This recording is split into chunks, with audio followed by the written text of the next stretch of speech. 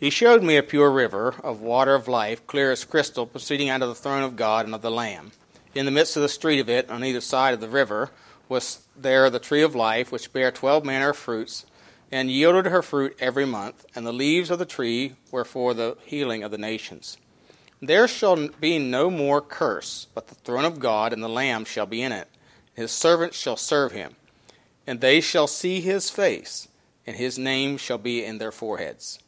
And there shall be no night there, and they need no candle, neither light of the sun, for the Lord God giveth them light, and they shall reign forever and ever. And he said unto me, These sayings are faithful and true.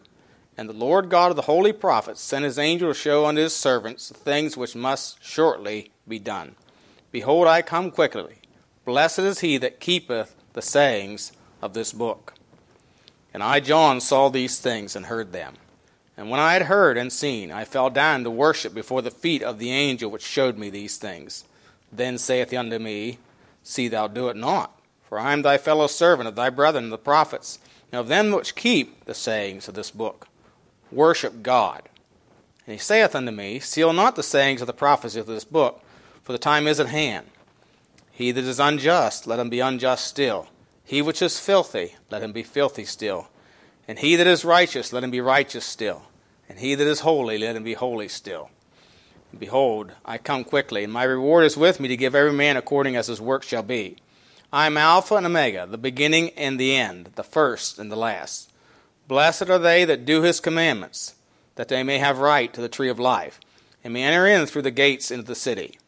For without are dogs, and sorcerers, and whoremongers, and murderers, and idolaters, and whosoever loveth and maketh a lie. I, Jesus, have sent mine angel to testify unto you these things in the churches. I am the root and the offspring of David, and the bright and morning star. And the Spirit and the bride say, Come. Let him that heareth say, Come. Let him that is athirst come. Whosoever will, let him take the water of life freely. For I testify unto every man that heareth the words of the prophecy of this book. If any man shall add unto these things, God shall add unto him the plagues that are written in this book. And if any man shall take away from the words of the book of this prophecy, God shall take away his part out of the book of life and out of the holy city, and from the things which are written in this book. He which testifieth these things saith, Surely I come quickly. Even so come, Lord Jesus. The grace of our Lord Jesus Christ be with you all. Amen. Let's pray. Heavenly Father, we do thank you again for the privilege and opportunity we have to open your precious word. And Father, I pray tonight as we look into the word of God and consider this chapter in your revelation of yourself. I pray that you would encourage us and challenge us, strengthen us in our walk with you.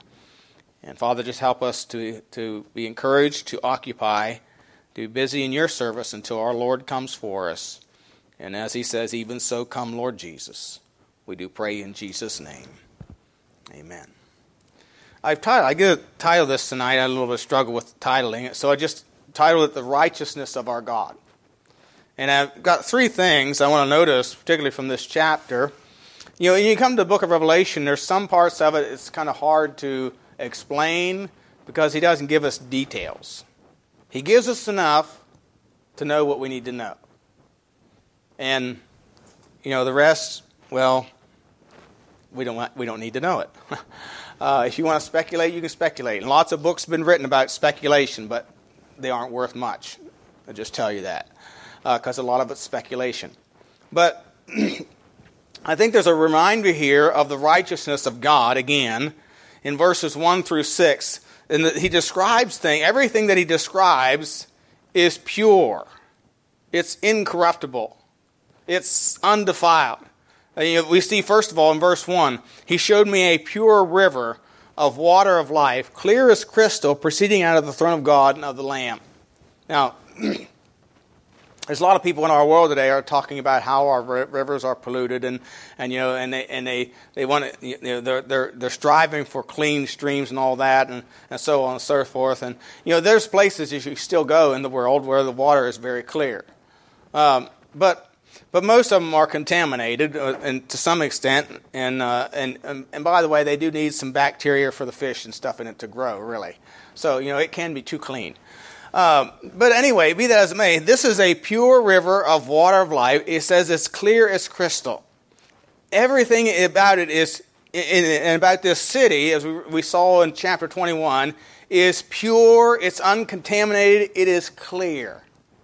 For example, in chapter 21, verse 11, it says, "And having the glory of God," talking about the Holy New Jerusalem, "having the glory of God, and her light was like unto stone most precious, even like jasper stone, clear as crystal." And again in verse 18, "The building of the wall of the city of it was of jasper, and the city was pure gold, like unto clear glass." Verse 21, 12 gates were 12 pearls. Every several gate was of one pearl.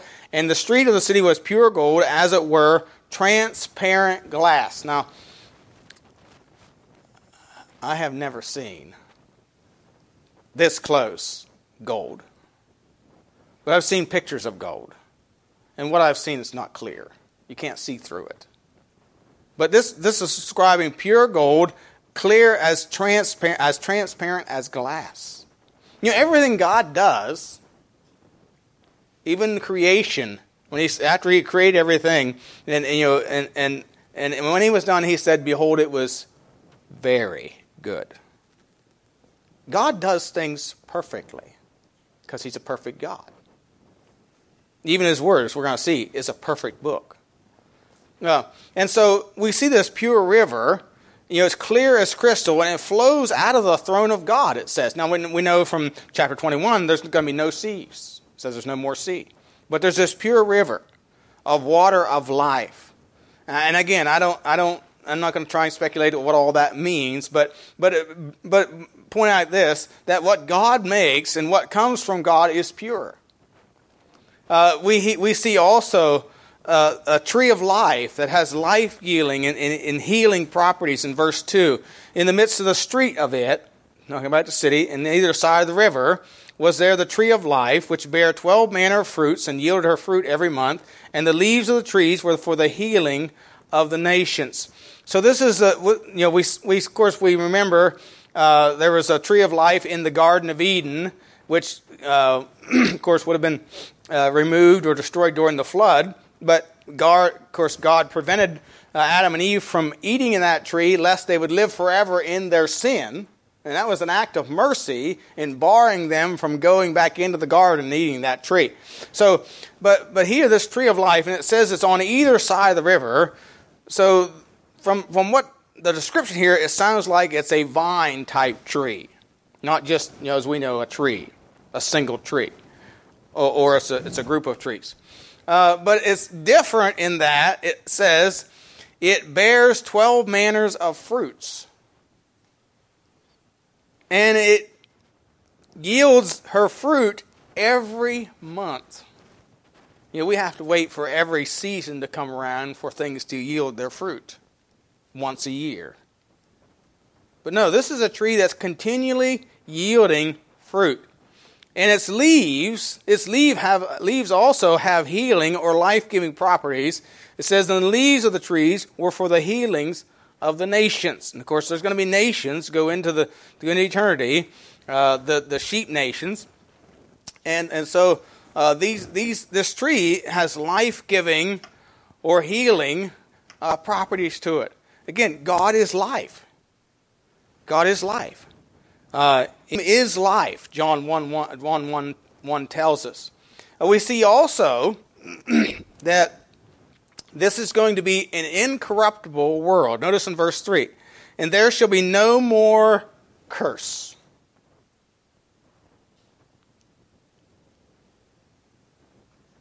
"But the throne of God and of the Lamb shall be in it, and His servants shall serve Him." Now we know that where God dwells, sin can't dwell. And the Bible says here there's going to be no more curse. The earth is corrupted by the curse of sin.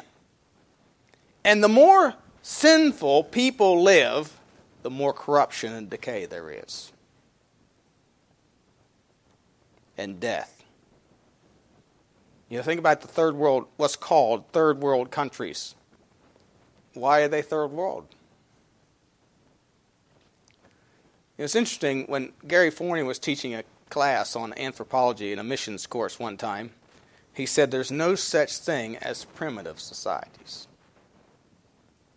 He said they're degenerate societies. In other words, they are generations from God. They have been so long without God that they have become what the world calls primitive. Because when people come to understand God, guess what happens? They become civilized. They're no longer third world. They prosper. And because the Bible principles bring life. They bring abundance. They bring prosperity. Bible principles do. So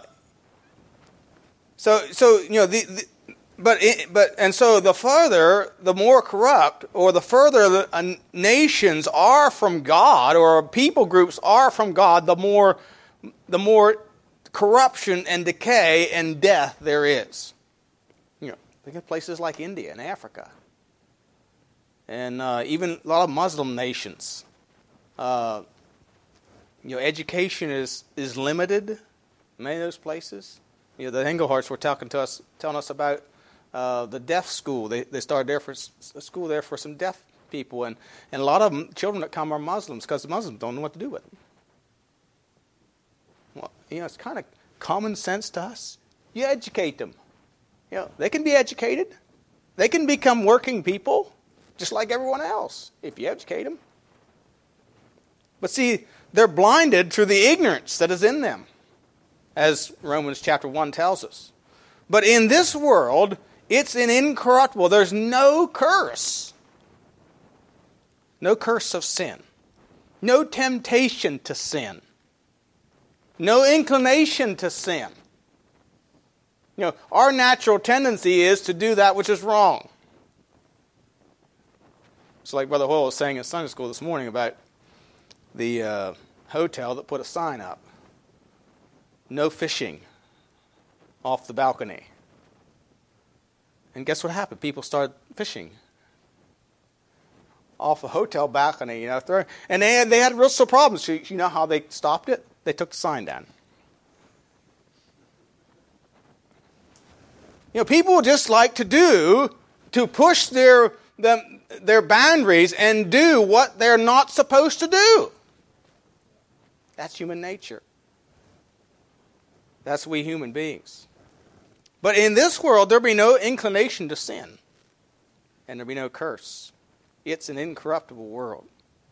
If you notice in verse 27 of chapter 1, it says, "And there shall no wise enter into it anything that defileth, neither whatsoever worketh abomination or maketh lie, but they which were written in the Lamb's book of life." So, this reminder of this city and this paradise, as we see here, eternity future, it reminds us of the righteousness and the purity of God. But we also see there's required a righteous standard for the churches. Now, this book is written to the churches. Notice verse 16. "I, Jesus, have sent mine angel to testify unto you these things in the churches." So this book is written to the churches, and there's a righteous standard for the churches that is upheld here in verses 8 through 16. Now let's look at several of them. First of all, there's to be the true worship of God. If you notice in verse 9, it says, "Then saith he unto me, See thou do it not. For I am thy fellow servant of thy brethren, thy prophets, and of them which keep the sayings of this book. Worship God." John was, he was so overcome by everything that he had seen and heard, and the vision he had seen, that he fell down at the feet of this messenger, and the messenger said, "Don't do it. You worship God. You worship God." In other words, you're to worship the true and living God. The God of the Bible, Jehovah God, is revealed to us here in verse 9. He's the Trinitarian God, the Father, the Son, the Holy Ghost. These three are co-equal, co-eternal, co-essential. He is the creator of all things, and he created it all in 6 days. That's the God we're to worship. And of course, he has revealed himself in his Son, to mankind, in his Son, Jesus Christ. And we come to this God, or we worship this God, or we enter into relationship with him through his Son, the Lord Jesus Christ, by or through repentance and faith. Notice verses 11 through 16, where he says, he that is unjust, let him be unjust still. And he which is filthy, let him be filthy still. And he that is righteous, let him be righteous still. And he that is holy, let him be holy still. Behold, I come quickly, and my reward is with me, to give every man according as his work shall be. I am Alpha and Omega, the beginning and the end, the first and the last. Blessed are they that do his commandments, that they may have right to the tree of life, and may enter in through the gates into the city. For without are dogs and sorcerers and whoremongers and murderers and idolaters and whosoever loveth and maketh a lie. And I, Jesus, sent mine angel to testify unto you these things in the churches. I am the root and offspring of David and the bright and morning star. So we have to come to him through, and he clearly identifies the person of the Lord Jesus Christ. He said, I'm Jesus, I'm the offspring of David and the bright and morning star. I'm the firstborn, and so we have to come to the Lord Jesus Christ through God, through His Son, the Lord Jesus Christ, by repentance and faith. Of course, repentance means there needs to be a change of mind, which basically means we have to come to agreement with God about who He is, who we are. The unrepentant are described here: the filthy dogs, the filthy, and the unjust. And he calls them dogs, sorcerers. Dogs, by the way, dogs in the Bible, the word dog here, the meaning of it is of impurity, and it's often used as a reference to sodomy or to sodomites. So there's the impurity there in reference to sodomy.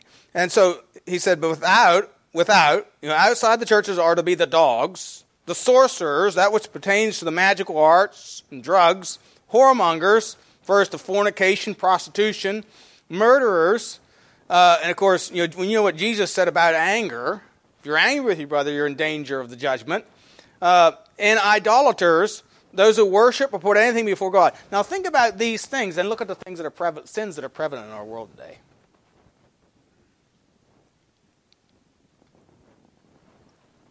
The world is falling for sodomy and gender equality and all this stuff, and every time you turn around, they come up with a new gender identity. And I saw one the other day, and I can't even remember what it's called. It's something to do with your intellectually attracted to one another. Sapiosology or something, I forget what it's. It just sounds sappy to me, But it's so silly, it's ridiculous. And you notice that two of these things that are mentioned here have to do with sexual perversion, dogs and whoremongers. Of course, the otherness, sorcery, pertains to magical arts and drugs. The drugs are involved there, and that's a real big thing today. It's common. There's also murderers. Look at society. People are just angry. They're mad about things they don't really know what. But they're just mad. Blaming people for things that they just state things, but they can't really explain why they're upset. They just throw out things like, Trump needs to be impeached because he's obstructed justice. Okay, give me an example. You hear that all the time. He's obstructed justice, but they never say what that obstruction of justice is. And they're just mad at him. But that's the way the world is. And of course, their idolatry is worship or putting anything before God. Covetousness is idolatry, and we certainly live in a very covetous world where they lust after evil things. And then notice it says this: whosoever loveth and maketh a lie. The word lie here is a conscience, and a lie is a conscious and intentional falsehood. And this particular one's exhibited for the treacherous purpose of deceiving men.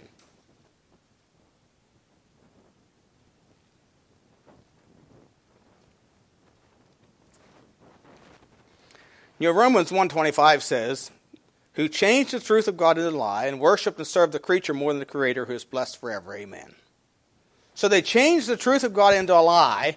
And 2 Thessalonians 2:9 says, even him whose coming is after the working of Satan with all power and signs and lying wonders.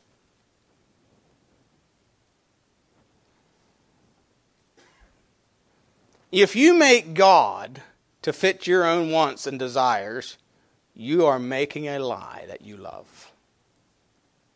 And that describes every false religion and every false profession. False religion is built on deception. One of the things that they often told us when teaching like a cults class or something like that, and you find it's true when you study these false religions, is when they're recruiting their converts, they never tell them everything. They get them hooked first before they tell them these strange or weird things that go along with it. For example, Mormonism.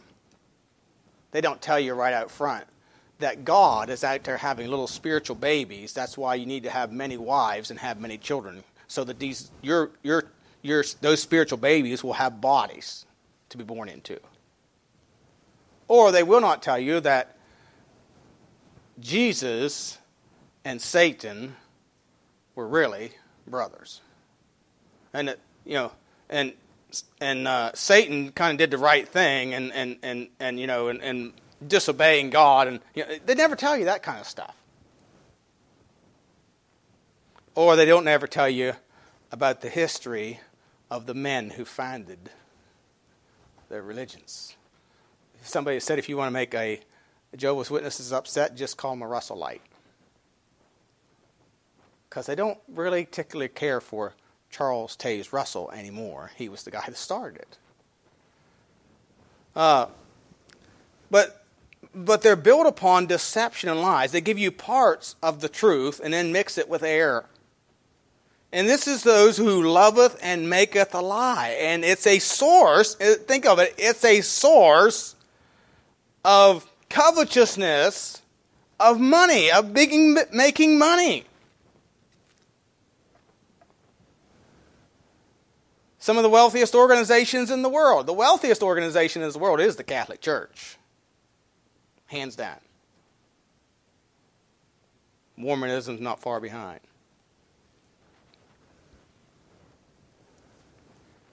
And so we have to come to Him through repentance, and then we have to have faith.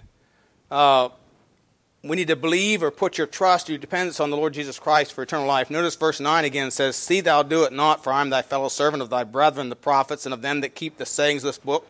Worship God. Verse 12, he says, behold, I come quickly. My reward is with me to give every man according to his work shall be. I am Alpha. In other words, the God you worship is the Alpha and Omega, the beginning and the end, the first and the last. That's who the true God is. And we have to come to Him by faith. 1 John, we read the other night, 1 John 4 and verse 2, tells us that not every spirit, we're not to believe every spirit, but try the spirits whether they be of God, because many false prophets are going out into the world. And hereby we know the Spirit of God. Every spirit that confesseth that Jesus Christ is come in the flesh is of God. And in chapter 5, whosoever believeth that Jesus is the Christ is born of God, and everyone that loveth Him that begot loveth Him also that is begotten of Him. And verse 5 says, but who is he that overcometh the world, but he that believeth that Jesus is the Son of God? When the eunuch asked Philip, what must I do, what doth hinder me to be baptized? And Philip said, if thou believest all in thy heart, he said, I believe that Jesus Christ is the Son of God. He is the Son of God. Romans 1:4 says, he declared to be the Son of God with power. Jesus said in John that before Abraham I was. In Revelation 1:8, he describes himself as the Alpha and Omega, the beginning and the end, the first and last, the Almighty. And so a good question to ask people is, if about their salvation, who is Jesus? Who is Jesus? Do they believe in a biblical Jesus? And notice what verse 14 says. I want you to draw your attention to verse 14. Blessed are they that do his commandments, that they might have right to the tree of life and may enter in through the gates in the city. Now you may say, well, wait a minute, preacher. We aren't saved by doing. Well, what does that mean? Well, look at it's wording like Matthew 7 and verse 21. Matthew 7, verse 21. This is why it's important that you read your Bible. Familiarize yourself with the Bible, because the Spirit of God uses the Word of God. He compares spiritual things with spiritual, Scripture with Scripture, to give you a right understanding into the truths of the Word of God. So he says, blessed are they that do his commandments. They have right to the tree of life. In other words, they have authority to go to the tree of life. In Matthew 7, verse 21, not everyone that saith unto me, Lord, Lord, shall enter into the kingdom of heaven, but he that doeth the will of my Father which is in heaven. There it is again. Jesus said, the one that's going to go to heaven is the one that does the will of my Father. Now, so what is the will of the Father? I'm glad you asked. John 6:40. John 6:40. John chapter 6 and verse 40.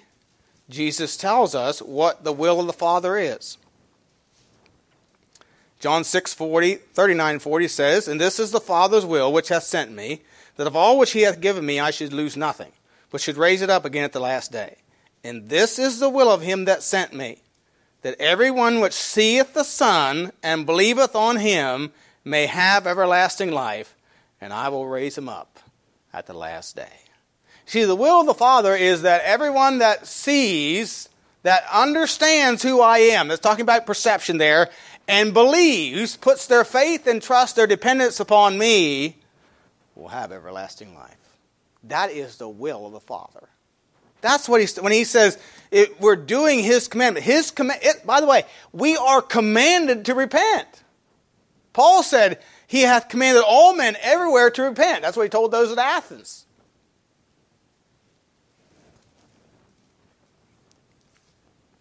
And so we are commanded to repent and do the will of the Father. And the will of the Father is we put our faith and trust in the Lord Jesus Christ as our Lord and our Savior. And so, again, there's a required righteous standard. We are made righteous by Him. To be part of His church. One of His churches. But I want you to notice a third thing here. There's to be a righteous regard for the Word of God. Notice verse 17. And the Spirit and the bride say, come. Let him as heareth say, come. Let him as athirst come. And whosoever will, let him take the water of life freely. For I testify on every man that heareth the words of the prophecy of this book. If any man shall add unto these things, God shall add unto him the plagues that are written in this book. If any man shall take away from the words of the book of this prophecy, God shall take away his part out of the book of life and out of the holy city and from the things which are written in this book. Now, there's to be a righteous regard for the Word of God, and this is shown, I believe, by several ways. First of all, it's shown by obedience to the Word of God. Verse 17 says, the Spirit and the bride say, come. And, of course, the Spirit is referring to the Holy Spirit. The bride there is referring to the churches. That's us. And so, the Spirit of God uses His churches, His people, to be witnesses to telling others about the Lord Jesus Christ. Matthew 4:19, Jesus said, follow me and I will make you fishers of men. Of course, Acts 1:8, but ye shall receive power, after that the Holy Ghost come upon you, and ye shall be witnesses unto me, both in Jerusalem, Judea, Samaria, and the uttermost part of the earth. And of course, Acts 8:4 says they went everywhere, they were scattered abroad, went everywhere, preaching the word. So when the persecution came to the church at Jerusalem, many of them were driven out. Many of the church people, all the pastoral staff stayed. Everybody was driven away except the apostles, the Bible says. And they went everywhere preaching the gospel, telling others about Christ. And there was a proliferation of churches started. And so, we're to invite people to the Lord Jesus Christ. So we're to be a witness. We're also to live a life that glorifies the Lord. The Spirit and the bride say, come. Now, I think the word bride is on purpose. The Word of God is very specific. A bride always prepares for her wedding. She's always prepared. She's in preparation, anticipating that day. And we are to be in anticipation of our Lord's coming. And we see here that he says that he's coming quickly. But look at 1 John chapter 3, and we see that and how we are to be in preparation for our Lord's coming. 1 John chapter 3, verse 1, behold what manner of love the Father hath bestowed upon us, that we should be called the sons of God. Therefore the world knoweth us not, because it knew him not. Beloved, now are we the sons of God, and doth not yet appear what we shall be, but we know that when he shall appear, we shall be like him, for we shall see him as he is. And every man that hath this hope in him purifieth himself, even as he is pure. So as we're in anticipation for our Lord's coming, there ought to be a preparation that's taking place, a purification that's taking place in our life. In other words, we ought to be growing in a Christian life and endeavoring to be more pleasing unto the Lord, to be more like Christ, to live holy and acceptable in His sight. Peter tells us, we see references to this throughout the Bible. Peter tells us in 1 Peter chapter 1, verse 15 and 16, but as he which hath called you is holy, so be ye holy in all manner of conversation, because it's written, be ye holy, for I am holy. And in chapter 2 and verse 9, ye are a chosen generation, a royal priesthood, a holy nation, a peculiar people, that ye should show forth the praises of him who hath called you out of darkness into this marvelous light, which in time past were not a people, but now the people of God, which had not obtained mercy, but now have obtained mercy. Dearly beloved, I beseech you as strangers and pilgrims, abstain from fleshly lusts which war against the soul, having your conversation honest among the Gentiles, that whereas they speak against you as evildoers, they may by your good works which they shall behold glorify God in the day of visitation. Now I guarantee you that Steve Ferguson's mother-in-law was willing to listen to Steve now, because she's facing uncertainty.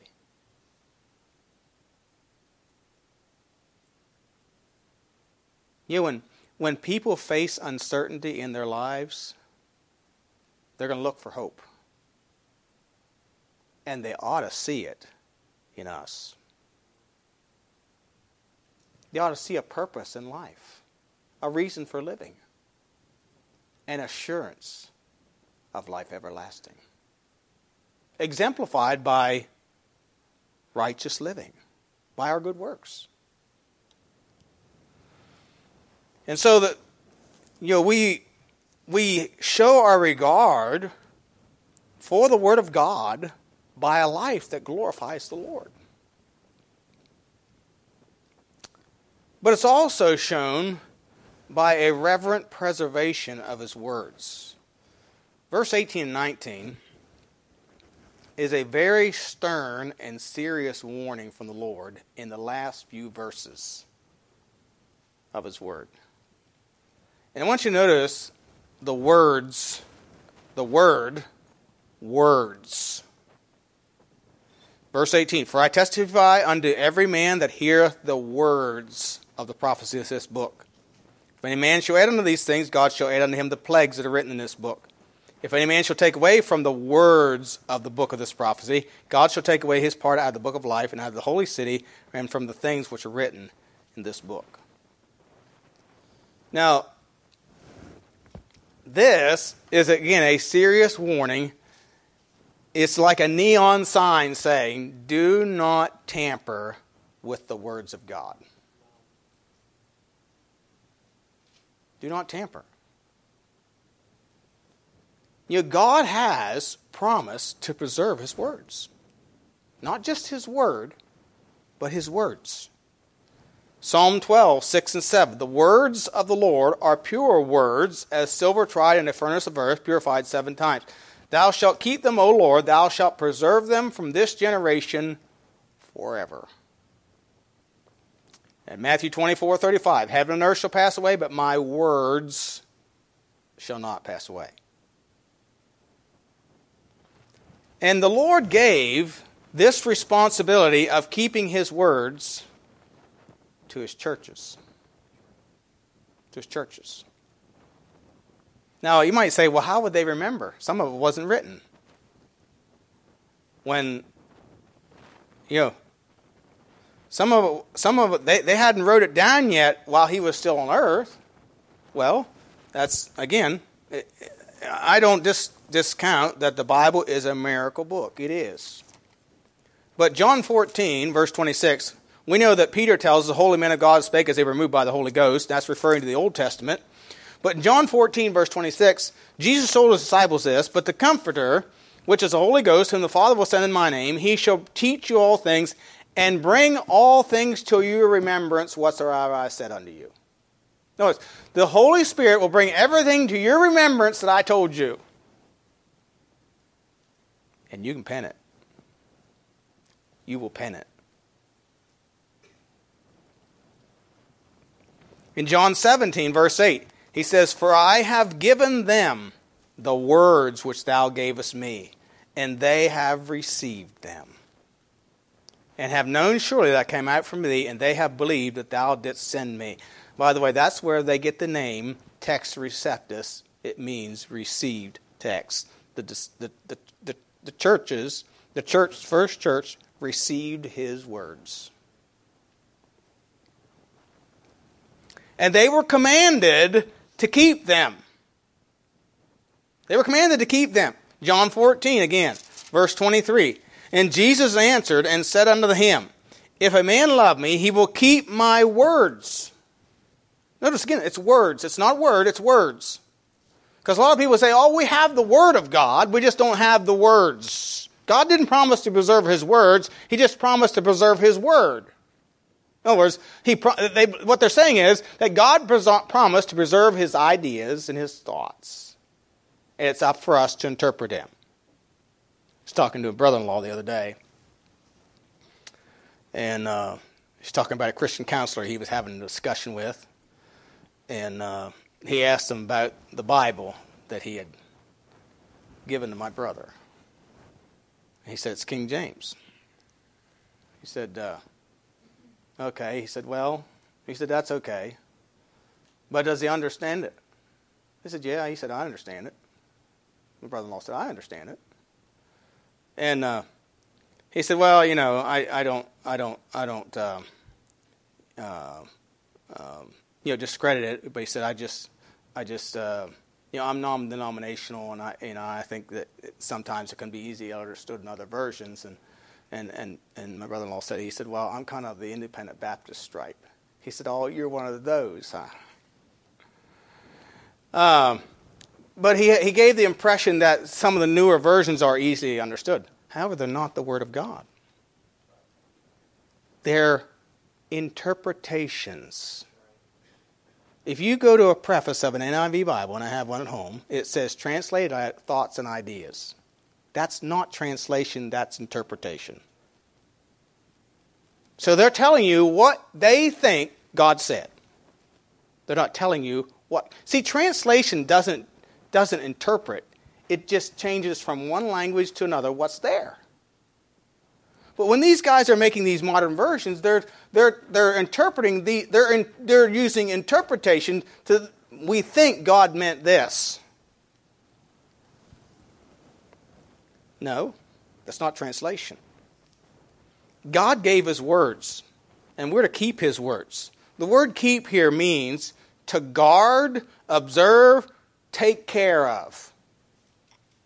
And for almost 2,000 years, the churches did so under persecution and confiscation of the words of God.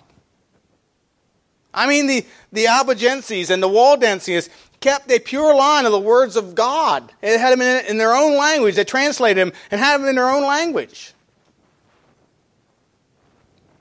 Others like William Tyndale and trying to think of the man before him that translated also, that they dug up his bones and burned them.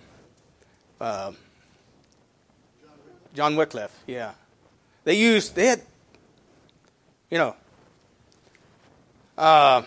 Martin Luther used the right text. His German Bible. But so for almost 2,000 years, the churches did this under persecution. But the last 200 or 300 years, men have turned to pride of scholarship with their rejection of the miraculous and the pursuit of mammon. And now we've got a multiplicity. In fact, I checked something on the internet tonight, and it says there are 80,000 different versions of the Bible now. I can't imagine that. But that's what the internet. That's what they say. But it's all about pride of scholarship and a pursuit of mammon, money. These new perversions or interpretations have been pushed by unregenerate publishing houses. Do you know the Bible has been the bestseller for years? And, that's without question. So why wouldn't a publishing house want to sell the Bible? And guess where many Bibles are being printed?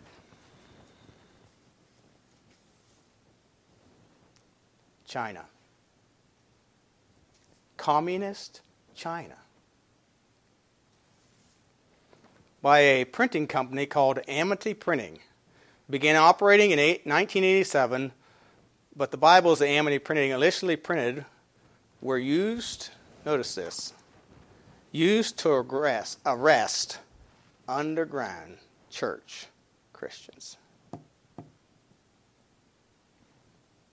To buy Amity Bibles at the government-controlled 3 self-churches, that's government-controlled church in China, the only places where Amity Bibles were and still are sold, they were made to show identification and or tailed until their underground churches were discovered and its members were arrested. And this article is quite eye-opening. Amity, by the way, is owned by United Bible Society. I'll say more about them in a minute. But they bragged or boasted about how that 80% of their Bibles will be sold inside China. However, the reality is that only 35% were. Far shy from 80. And Amity's printing, currently world-leading annual printing capacity of 18 million Bibles, confers massive economies of scale, which make Amity also the world's lowest-cost Bible printer, even without United Bible Society's donations of the paper for the Bibles. And the article goes on to say, quote, the Bibles are sold only after services at 3 self-churches, again, those are government-run churches, where surveillance cameras are aimed at entrances, Bible sale counters, and offering boxes. Instead of tailing Christians, the Chinese Communist government now uses face recognition technology and big data to record who attends its churches, gives offerings, and buys Bibles, which are still used as bait to identify and track Christians.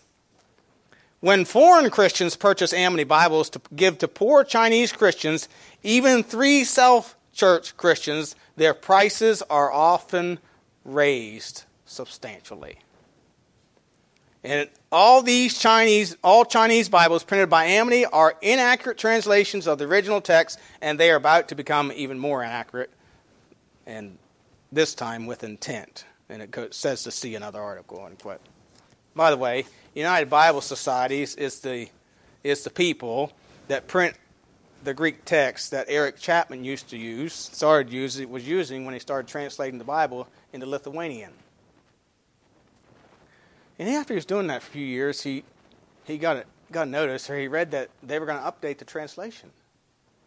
He said, wait a minute, now what am I going to do? If they're going to update their translation, that means they're going to change it. So I've got to start over or go back and make all these changes in my translation of Lithuanian? And then he said, I thought the Bible didn't change.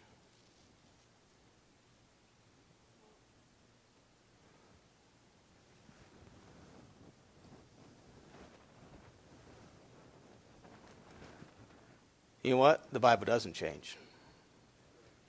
It doesn't change. God doesn't change, and neither does His Word. And you might think it's far-fetched that God can use men to preserve His Word, but God used a maiden, a virgin woman, to conceive His Son. God can do anything He wants. Look at 1 Peter chapter 1, verse 23. 1 Peter 1, 23. It says, being born again, not of corruptible seed, but of incorruptible, by the word of God, which liveth and abideth forever. For all flesh is as grass, and all the glory of man as the flower of grass. The grass withereth, and the flower thereof falleth away. But the word of the Lord endureth forever, and this is the word by which by the gospel is preached unto you. He says we are born again by incorruptible seed, the word of God. No, it's not capable of corruption.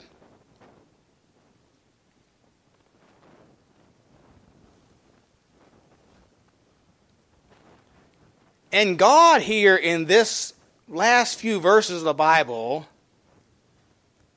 gives a very strong warning to those who tamper with His words. You know, there's a verse, I think it's in Psalm 138. Psalm 138, I think it's verse 2 or verse 3. That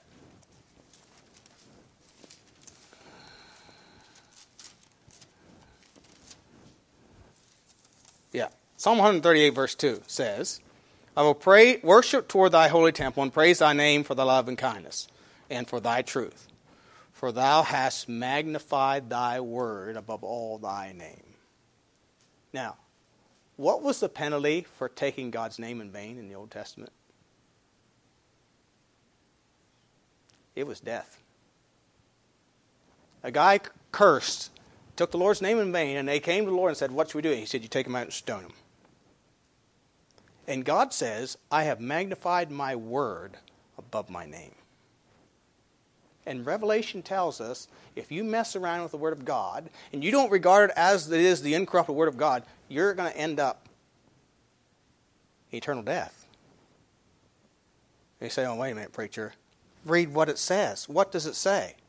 He says, if any man shall add unto these things, God shall add unto him the plagues that are written in this book. The people that are going to receive the plagues in this book are the lost. Those that refuse to repent and put their faith and trust in Christ are going to be plagued with the plagues of this book. Verse 19, if any man take away from the words of the prophet of this book, God shall take his part out of the book of life. What's in the book of life? It's our names. And if your name's blotted out, you're going to hell.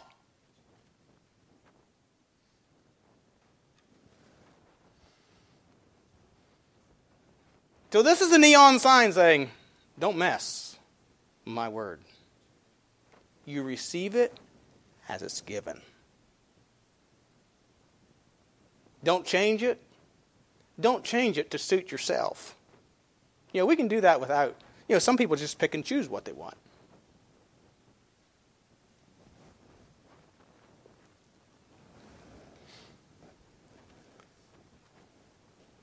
Chapter 1 and verse 3 of this book says, blessed is he that readeth, and they that hear the words of this prophecy, and keep those things which are written therein, for the time is at hand. Again, keep those things which are written therein. Are you keeping his words?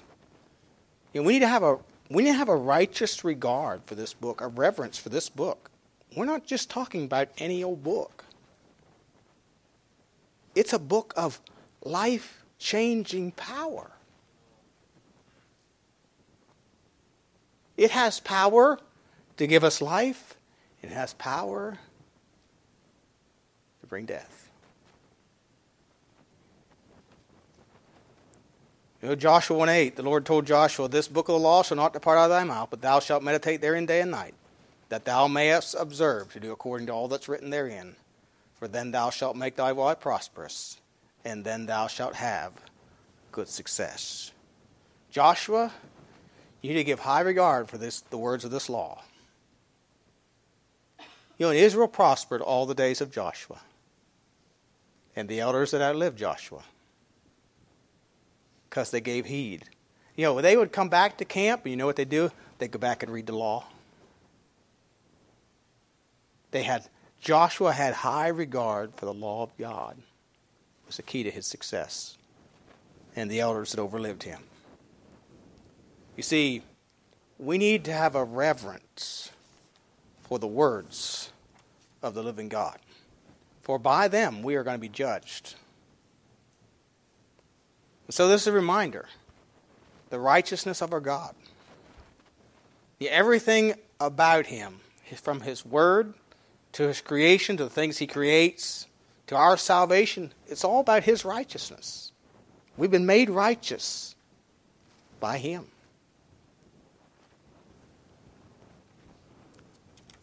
And we need to be a witness and testimony for him to an unrighteous and filthy world.